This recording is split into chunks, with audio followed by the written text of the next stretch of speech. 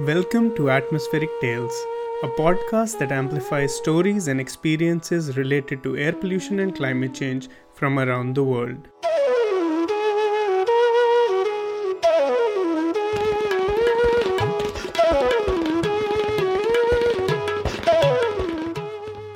I'm your host Shazad Ghani, and welcome to another episode of Atmospheric Tales. Our interviewer for this episode is Denise Tukey. Denise is a postdoctoral research officer at the Grantham Research Institute on Climate Change and the Environment at the London School of Economics and Political Science. Her work focuses on the mobilization and uptake of climate information for decision making, such as for disaster risk reduction or climate adaptation. Since she's from Trinidad and Tobago, a lot of her work has naturally focused on the Caribbean small island developing states, but she also does comparative research on other islands and the UK. She has a PhD in Sustainable Development from Columbia University and postgraduate degrees from Columbia University, the International Institute of Social Studies of Erasmus University Rotterdam in The Hague, and the University of the West Indies in Trinidad and Tobago. Our guest today is the Coordinating Director of the Caribbean Meteorological Organization, CMO, Headquarters Unit and the Permanent Representative of the British Caribbean Territories with the World Meteorological Organization, WMO. She is well known in several areas of meteorological research, such as tropical meteorology, thunderstorm systems, flash floods and mitigation, and satellite meteorology. She is the author of several publications, including Introduction to Tropical Meteorology, as well as a co-author of the award-winning Meteorology of Tropical West Africa, The Forecaster's Handbook. Prior to joining CMO, she was a scientific analyst at the National Oceanic and Atmospheric Administration's Earth System Research Laboratory. Earlier, she has worked as a forecaster in Jamaica and as a scientist at the US National Center for Atmospheric Research. She has also held various academic positions, among which assistant professor at the University of South Florida and adjunct professor at North Carolina State University. I'm excited to welcome our guest, Dr. Arlene Lang. Welcome to the show, Arlene and Denise. Thank you, Shazad, for that lovely intro and, of course, for having me here. And welcome, Dr. Arlene Lang. It's an absolute pleasure and honor to be interviewing you today. Thank you both very much. Thanks, Denise, for agreeing to be the interviewer, and to Shazad for inviting me to join this podcast. Our topic today is on climate change and extreme weather in the Caribbean. And according to the World Meteorological Organization, there have been more than 11,000 disasters due to weather, climate, and water-related hazards over the past 50 years. These have contributed to the deaths of more than 410,000 people in the past decade, the vast majority in low and middle-income countries. In the recent past, the Caribbean has faced frequent and often intense climate-related hazards. And we know that many of these events have caused disaster-related impacts that deeply affect lives, livelihoods, communities, and economies. Dr. Lang, can you give us a brief background into some of the various threats affecting Caribbean islands and maybe some of the challenges that are presented as a result? So the Caribbean is one of the most hazard-prone areas in the world. We are, of course, prone to tropical cyclones, which are called hurricanes within our region. And we've had a number of very extreme events in recent years, with Category 5 storms affecting many of our islands, especially since 2017, where we had Irma, Maria, Dorian, and this past year in 2020, where we had several Category 5 storms, such as Iota and Eta and Laura. All of those storms, of course, with the Greek names, indicating that we had exhausted the regular list of names and had gone into the Greek alphabet later in the season. But those systems were extremely strong events in terms of wind speeds, but they also caused quite a bit of flooding. Now, outside of the hurricane season, we also have events that are extremely deadly and catastrophic as well. And even within the hurricane season, you can have events that are not hurricanes that lead to tremendous amount of damage and deaths. So in 2013, for example, just around Christmas time in the Eastern Caribbean, there were floods that affected St. Lucia, St. Vincent and the Grenadines, and Dominica in particular, leaving some 18 persons dead and billions of dollars in damage. And that was from a series of slow-moving severe weather storms that produced quite a lot of heavy rainfall, damage to the airports, for example, with an airplane landing from Virgin Atlantic in St. Lucia at the same time that the river burst its banks and flooded the airport. So we've had quite a bit of threat. We also have Sahara dust as a major air quality and public health disaster that can happen when you have very thick dust outbreaks. We have strong winds, rough seas, and swells. And swells can occur not because of systems that are within the Caribbean, but systems well to the north can lead to swells in the ocean that end up affecting the eastern and northern parts of our islands in the Eastern Caribbean in particular. So we have a number of hazards that we have to deal with. It's just so interesting to hear about this wide range of threats and impacts within the region. What are some of the actions required before and after an extreme weather event? Well, first of all, if you want to have a successful early warning system, you have to consider the various components. And generally, they're thought of as having 4 pillars, where you have the risk knowledge, and then you have the warning and communication component, the preparedness and response. And so in terms of what needs to be done, you have to understand your risk ahead of time. So there has to be research that is done to understand, for example, how many hurricanes do you normally have for the year? When do you normally have droughts, for example? What are the things that influence drought? So you have an idea of when we do have droughts, how long do they last? What's the reduction in percentage of expected precipitation? When you're having swells, what time of year do you have your rough season swells? So you have an idea of the risk, and then you can use that risk information to determine what the action should be. And you get information now in terms of monitoring that risk, and you use that information to give your predictions. And then you have your appropriate response that has been developed by having a preparedness put in place ahead of the event. And for folks to also understand the impact of that forecast. So when we talk about categories of storms, of tropical cyclones, those are based on wind speeds and what those wind speeds will do to infrastructure and vegetation. So the idea is that you understand not just what the weather is going to be, but what the weather will do. And that's called impacts-based forecasting. And that helps to determine what kind of action will be taken in response to an extreme event. If you understand, if someone says there's a category 3 storm, you know that there's a particular range of wind speeds and what that range of wind speeds will do to your buildings and your vegetation and your power lines, if there are power lines with poles above ground, and those will be taken out. So that's an impacts-based forecast. When someone says expect a category 3 tropical cyclone, there is lots of coordination that has to go in. Within each island, there's a connection, of course, between the meteorological services and the national disaster agencies. And that's where that first communication goes. And the disaster agencies are then having the scope and the mandate to describe what the communities are to do in response. And then when an island is overwhelmed, then they, based on the level of threat, they communicate that to the Caribbean Disaster and Emergency Management Agency, that's SEDEMA. And then SEDEMA then has this regional response mechanism that can respond to the appropriate level of threat in each member state.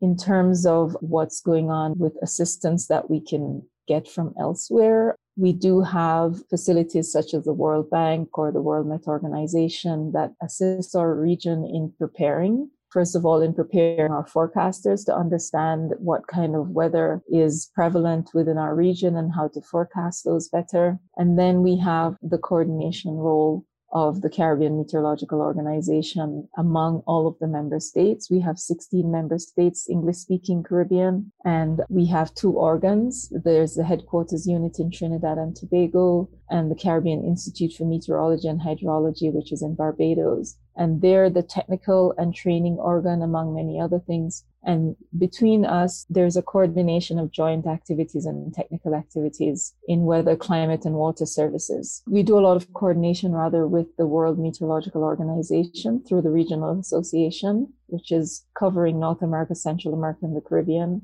And one of those areas is, for example, the Hurricane Committee.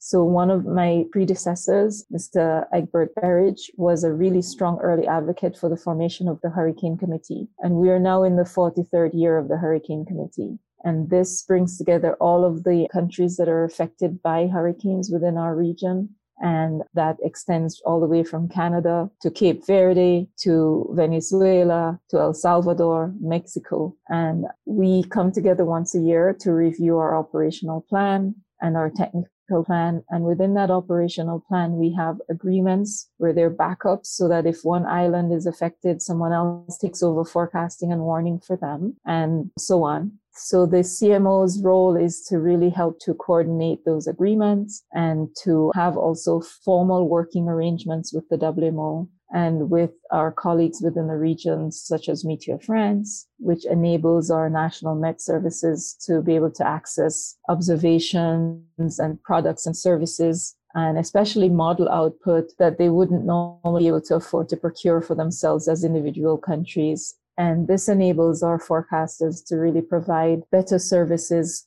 to our region. We are no longer surprised by a tropical cyclone because we have good monitoring systems. We have coordination that is led by the National Hurricane Center in Miami, which is a WMO regional specialized meteorological center.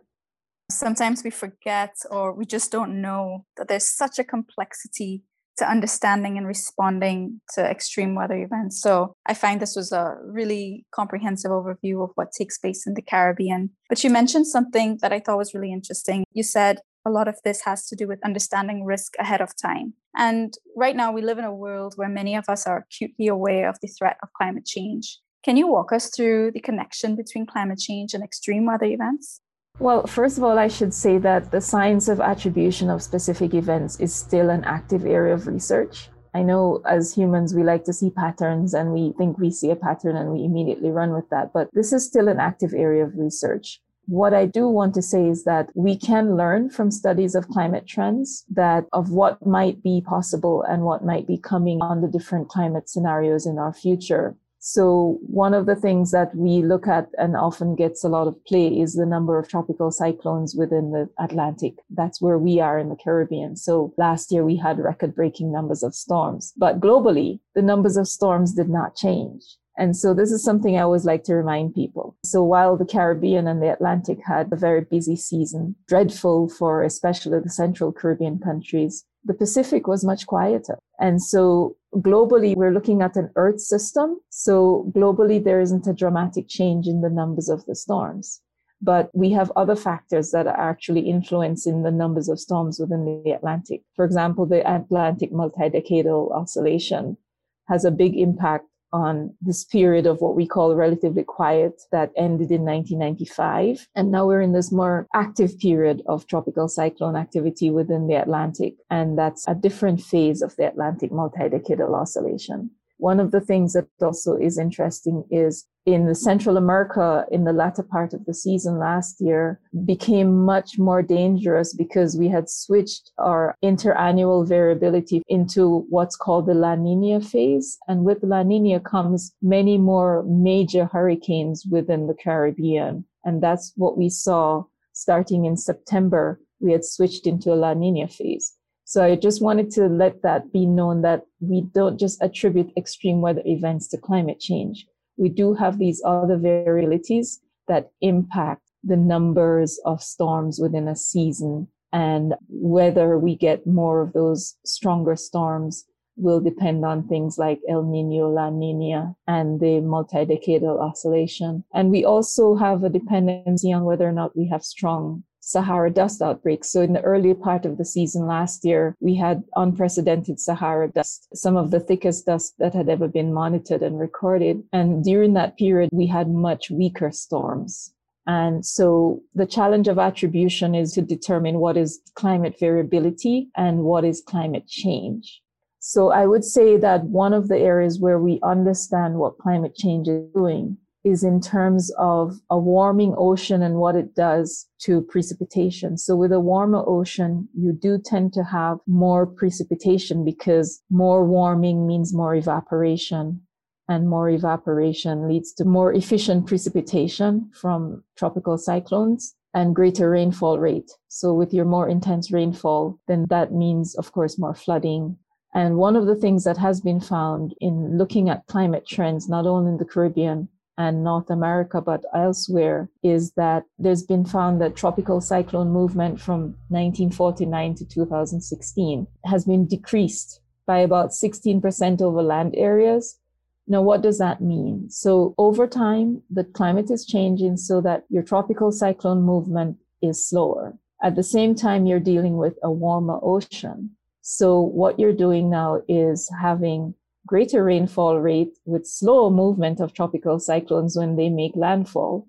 So then you're having, of course, much more tropical cyclone rainfall in a given area. So with that, you end up, of course, having much more flooding, both from the coastal storm surge as well as from inland flooding. With this additional fuel, as you would say, from the warmer oceans, hurricanes can really produce a lot more rainfall even after they make landfall. And that can lead to flooding and landslides. And that's what we see in Central America. But the good thing, I should say, perhaps I might be getting ahead of myself, is that we have learned from the past in that when a hurricane like Mitch happened in 1998, this was also a year of the La Nina, and the numbers of deaths in Central America were on the order of tens of thousands as it lingered over the region for 5 days and produced a lot of rain, something like 1,900 millimeters of rainfall. And the damage was about $6 billion US. Now, in 2020, we had critical warnings several days in advance, and that basically reduced the numbers of deaths to the order of hundreds, like 200 and something so far confirmed. That is a huge difference, orders of magnitude better. So our early warning systems have allowed us to improve the outcomes in terms of fatalities. That doesn't mean the region doesn't suffer economically, because we know that the infrastructure from the flooding and landslides that ensued does have an impact economically. But we have made great progress in terms of people being at risk for dying and for casualties in terms of injuries and so on. So with Iota and Eta affecting the same area that Mitch did in the past, we can say that we have made some improvements through these early warning systems and through understanding what can happen with more flood-prone tropical cyclones, and understanding from our improvements in hurricane prediction that we can provide better warnings. This is all really fascinating. First of all, I think this is great that you've clearly identified and shared with us this difference between climate change and climate variability, but also sharing with us just how the progress of early warning systems in the region has reduced at least, the numbers of people at risk within the region. Very interesting. We know that many islands in the Caribbean are still naturally exposed to various climate-related hazards, and within a changing climate, reports like the IPCC suggest that there is still a high likelihood that some of these extreme weather events will become more frequent and more intense. Turning now to think about climate change and this changing climate, what are some of the additional burdens that Caribbean communities might face? And what is the role of climate adaptation in this context? I'd say our region is, in terms of what sectors our economies depend on, we remain really vulnerable. We are many small islands surrounded by a large ocean, or rather sea. And we have, of course, the burden of tropical cyclones as a major event, which is a system that is born over the warm ocean. So that's one reason why we're so vulnerable. But we also have vulnerability to sectors such as agriculture that are based on rain-fed agriculture for the most part, especially for smaller islands. And in some places, they're dependent on irrigation, canals, and so on. But for the most part, we're talking about rain-fed agriculture. And so variability in seasonal and even sub-seasonal rainfall can have a major impact on agriculture. We are very dependent on tourism. And so you must have infrastructure in place when you're bringing in millions of tourists into your region. They're coming for recreation. A lot of recreation is coastally based over the water. So you need to be able to adapt to ensure that your coastal areas remain as you would like them to be. But in a changing climate, if you have stronger tropical cyclones creating more strong winds and coastal erosion, then that affects the economic livelihoods of the people along the coast. And most of our populations do live along the coast. Most of our critical infrastructure are capital cities with major financial infrastructure are along the coast, except for Belmopan, which was a deliberate decision to put that country's capital inland from the first city that used to be along the coast. But for the most part, we're talking about the needing of water resources, and that's a long-term climate outlook. So in the future, based on research that has been done by the University of the West Indies Climate Studies Group, we're looking at drier, more severe droughts. And so our islands, for example, in the Northeast Caribbean that are very dependent on having rainfall be available to them we're looking at Tiga and Gwila, these islands that have very little rainfall to begin with. If we're looking at a drier climate, what are they going to be doing? They need to invest more in alternative sources of fresh water, maybe more desalination plants. And so there has to be strategic planning for things like that. If you're looking at a future with less fresh water available from rainfall, you are also looking at public health. If you're looking at the future where you may be getting more Sahara dust outbreaks because rainfall in West Africa will be different, then you're looking at respiratory illnesses. You have to determine then how much money will be spent on the necessary medications that people need to have. That has to be ordered with the idea that you're going to expect so much more respiratory illnesses in a particular season. You have vector-borne diseases that are related to climate, such as dengue from the mosquito, the Aedes aegypti. You have chikungunya. You have a number of these things. Mosquitoes, their population increase based on temperature. If you get above 18 degrees Celsius in some places, you have a proliferation in mosquito populations. There are different kinds of thresholds that we now understand that lead to proliferations of these kinds of vectors that bring diseases. So we have to think about that. We have to learn how to adapt our agriculture. We had a scenario in 2009 to 2010, which was a kind of a wake-up call for the Caribbean because there wasn't a seasonal outlook that indicated drought, but there was a disconnect in terms of how that information translated into action on the part of agriculture. So out of that grew the recognition that we needed to follow the WMO Global Framework for Climate Services, which is meant to provide governments and sectors with advanced information about climate outlooks so that they can be better prepared. And there is a dialogue between the climatologists and the stakeholders to determine what each understands about the other's need, because it's important for the stakeholders to actually understand that climate information can be useful for them. And not all stakeholders are aware of that. And so it's an education process as well. Thank you so much for all of these insights, Dr. Lang. It's fascinating to hear about how we think and how we need to move forward with thinking about climate information and climate change, and also adapting to this changing climate within our region. I'm sure many of the listeners will appreciate this information so far. But I want to mention that while there are similar challenges faced across different islands and even across island regions, there are also many differences. Can you share with us what makes the study of weather and climate impacts in islands so unique, but sometimes so challenging?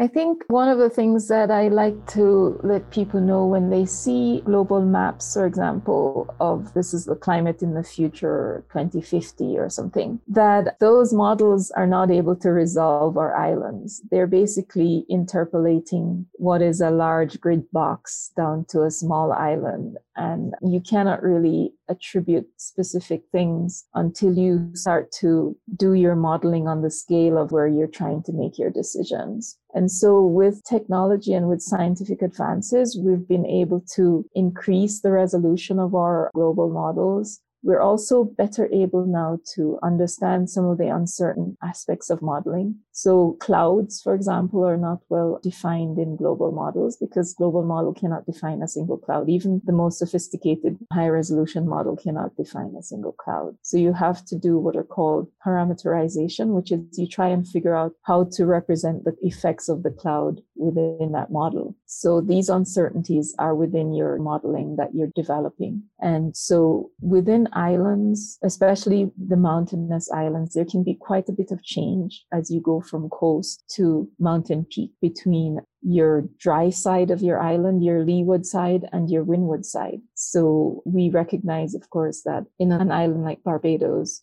the east coast of Barbados is much more rugged than the west coast. And so those kinds of subtleties are not available to a regular operational model because they can't resolve those things. So what you need is for what we call downscaling, taking the information from the larger scale model and adapting it to what you should expect based on what you understand about the physiography of your island, the geography of your island. And this is where we need to have adequately trained persons and scientific advances that really focus on those smaller island perspectives.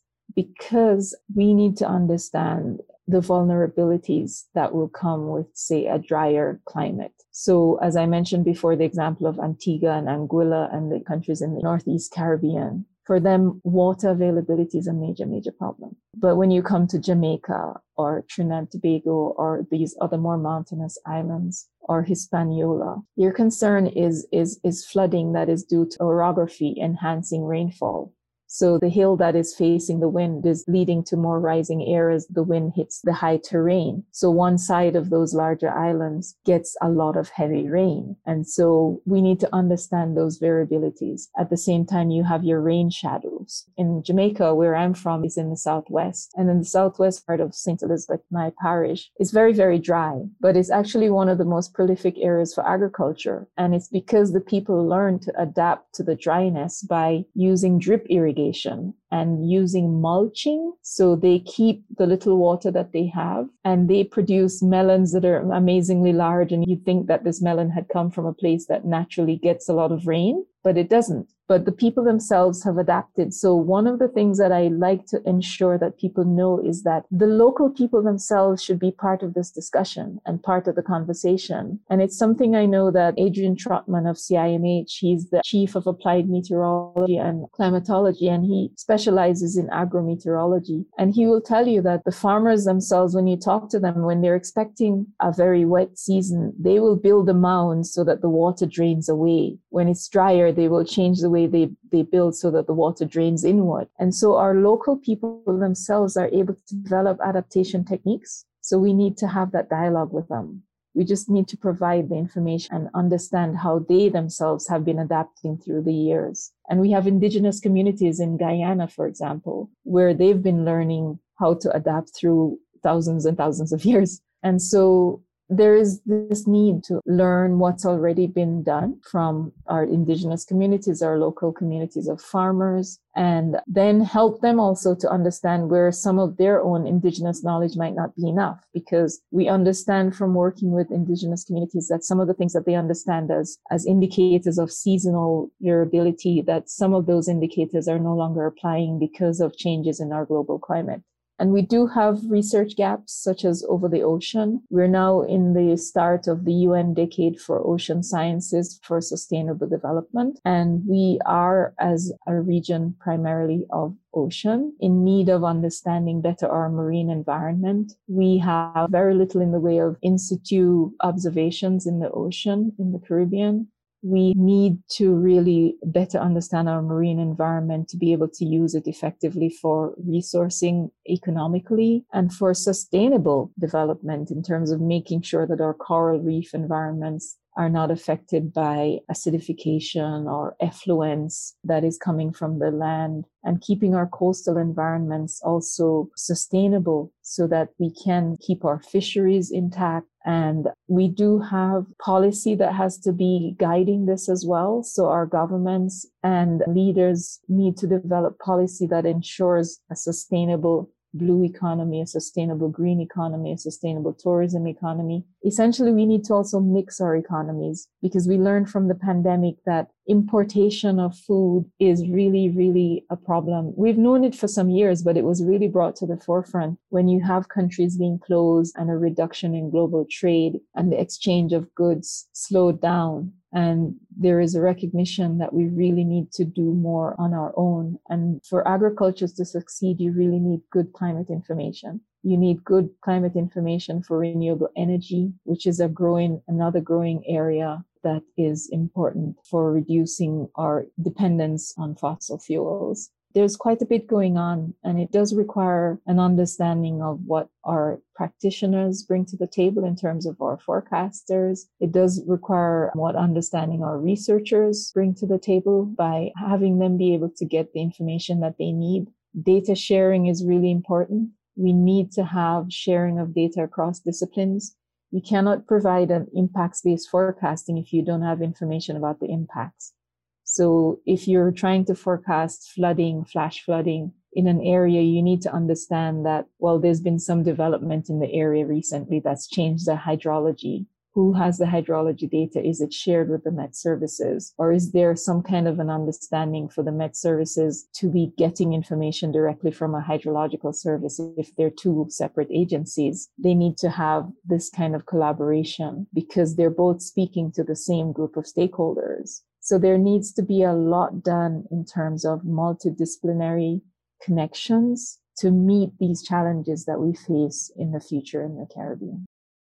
I am really appreciative of all of these local insights and understandings that you're sharing with us. And I hope that some of this information encourages listeners out there to become more interested within the region and within this field and, fill some of these research and policy gaps that you have mentioned. In this way, though, I'm turning to a more slightly personal level. I'm curious to understand how you became interested in science and specifically in meteorology. How did your background in Jamaica influence your professional choices? I was a bookish child.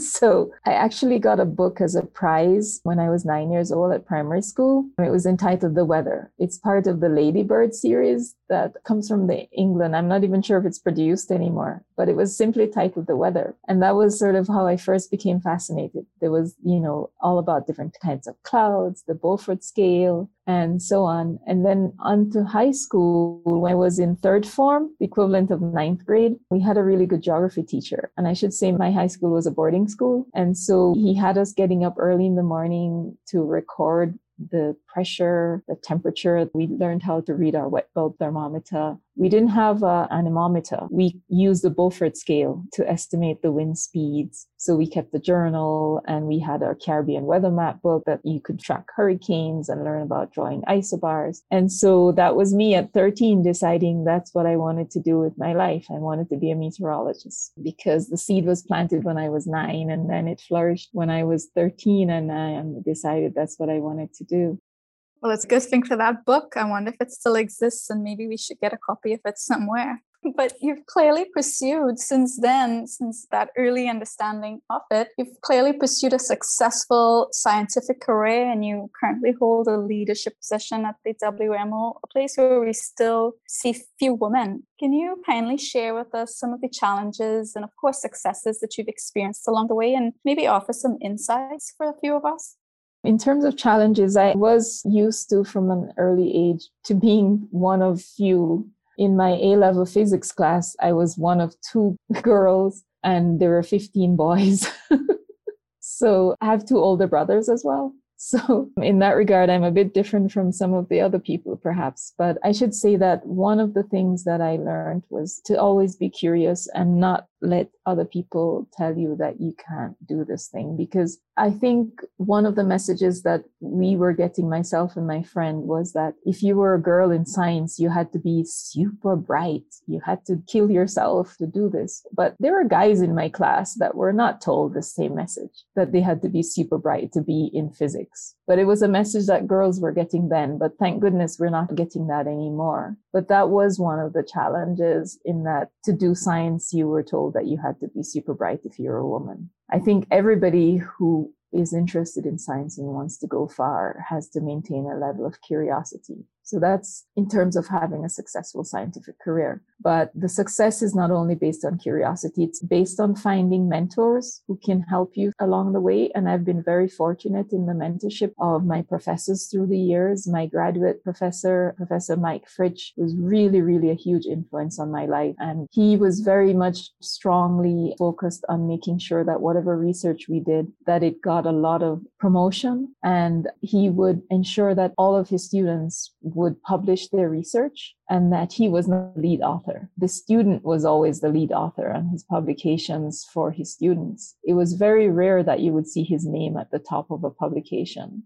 It was always Lang and Fritsch in my graduate work publications. And I've done the same with my students. When I had graduate students, I ensured that they were involved in that process and that their research was publishable, that it was of good quality and high quality so that it would be published. And then that would lead to opening doors for them. Mentors are really important. Having someone ahead of you tell you about that journey and also to be on the lookout for you. So when I became a professor at the University of South Florida, I actually found out about that position because of Dr. Eve Grundfest. She was a visiting scientist at CIRA, which is a Corporate Institute for Research in the Atmosphere at Colorado State. And I was doing my postdoc. And she is the kind of person that does not let you just be. She wants to find out how you're doing, what you're interested in doing. And she just walked into my office one day with this job announcement. And he says, "This job looks just like you. I know the head of the department. You need to apply." And so someone like that is really helpful. And I've done the same for other people since. Wherever I found opportunities, I connect them with people. And when I was away from the Caribbean and I would find out about something, I provide that information to others in the Caribbean so that they would have access to those experiences and those capacity development opportunities. So I think as women move into leadership positions, we try to do that for the others, because one of the reasons we also have a difference in the numbers of women is the time lag of a pipeline. That's just the basic idea. So one of the things I found out recently in participating in an AMS webinar was some statistics were shown. What we're looking at in terms of women having greater numbers of PhDs is that cohort are people now in their 30s, where you have a larger percentage of women now in their 30s. Everybody older than that, who are heads of institutions and at that very, very senior level and emeritus level, that is a smaller percentage of women. That pipeline started with those pioneering women who have since retired or have passed on. But that pipeline was mostly filled with the people who came before them, which are mostly men. So now we're starting to see a difference where the women who are in their 30s now will be moving into leadership positions and can develop a pipeline that will have more women. So I think we can be optimistic in that the pipeline is just a lag. Indeed. And I think it's such a positive thing to say that we're looking forward to the future and having this pipeline, as you say, of pioneering women in the future. And it's also heartwarming to hear about your conversation of mentors and that you yourself also want to do the same for your students. I think that's really lovely and it's really pleasing to hear. One thing, though, you said that something that you find probably a mantra or something that you kept connected to is always be curious. And in that, one of the things those at Atmospheric Tales found out, this fun piece of trivia about you, that you are the creator of the first Jamaican website on the internet. Can you share with us some details about this pioneering work and this honor, this curiosity that you had, and perhaps your thoughts, if I may, on the use of the internet for climate communication in the Caribbean?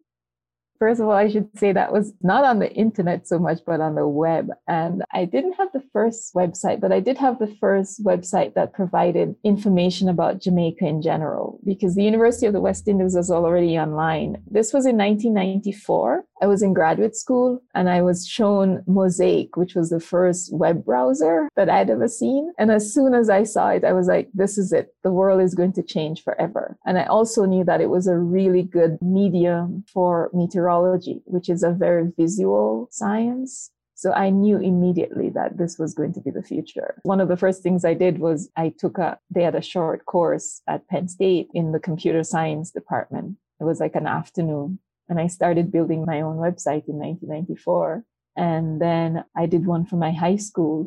The reason I ended up doing the one for Jamaica was actually I used to provide presentations on Jamaica within the Penn State community, not just on campus, but to schools and so on. So I had a lot of material already about Jamaica that I used to bring with me. And I actually had an outfit that my mom made, a Jamaican folkloric outfit. And so I had already a lot of information about Jamaica. So it was a really small leap to use my newly found HTML skills at that time to make a website about Jamaica. And I didn't even know then at the time that it was the first. But I ended up at one point almost bringing down the server of our college because I had linked what was then Yahoo, which was one of the first places that collated websites. And so many people were coming there that I had to remove that website from the college server. It was overwhelmed. But I really enjoyed doing that because I saw the potential for the use of this medium for information. We now know, of course, that it can be used for a lot of misinformation, but certainly in terms of climate communication, we can, and we are doing this already, providing a lot of climate communication via the web. Most of our Met services have websites. The 5Cs, the Caribbean Community Climate Change Center, has online the capability for someone to go in and look at scenarios for their understand what is my climate risk. The University of the West Indies has their SMASH tool where you can look at if you had a hurricane like Gilbert hitting your island, what would be the impact? And you can do that kind of scenario animation online. And so this is a use of the World Wide Web, that visual part of the internet, for communicating climate information. And it is being done and we need more of it. Thank you so much. That was, for me, very fascinating and so good to hear all of these views. Thank you so much, Dr. Lang, for being here. So thank you very, very much, Denise, for allowing me to join you in this episode of Atmospheric Tales. Thank you, Shazad, for the invitation to participate. I do hope that our listeners will have learned much about the Caribbean and our unique situation in terms of hazards and the particular vulnerability that we have for climate change. With that, I would like to thank our guest, Dr. Arlene Lang, and our interviewer, Dr. Denise Tukey, for joining us on this episode of Atmospheric Tales. Thanks to all our listeners for tuning in. Make sure to subscribe and share.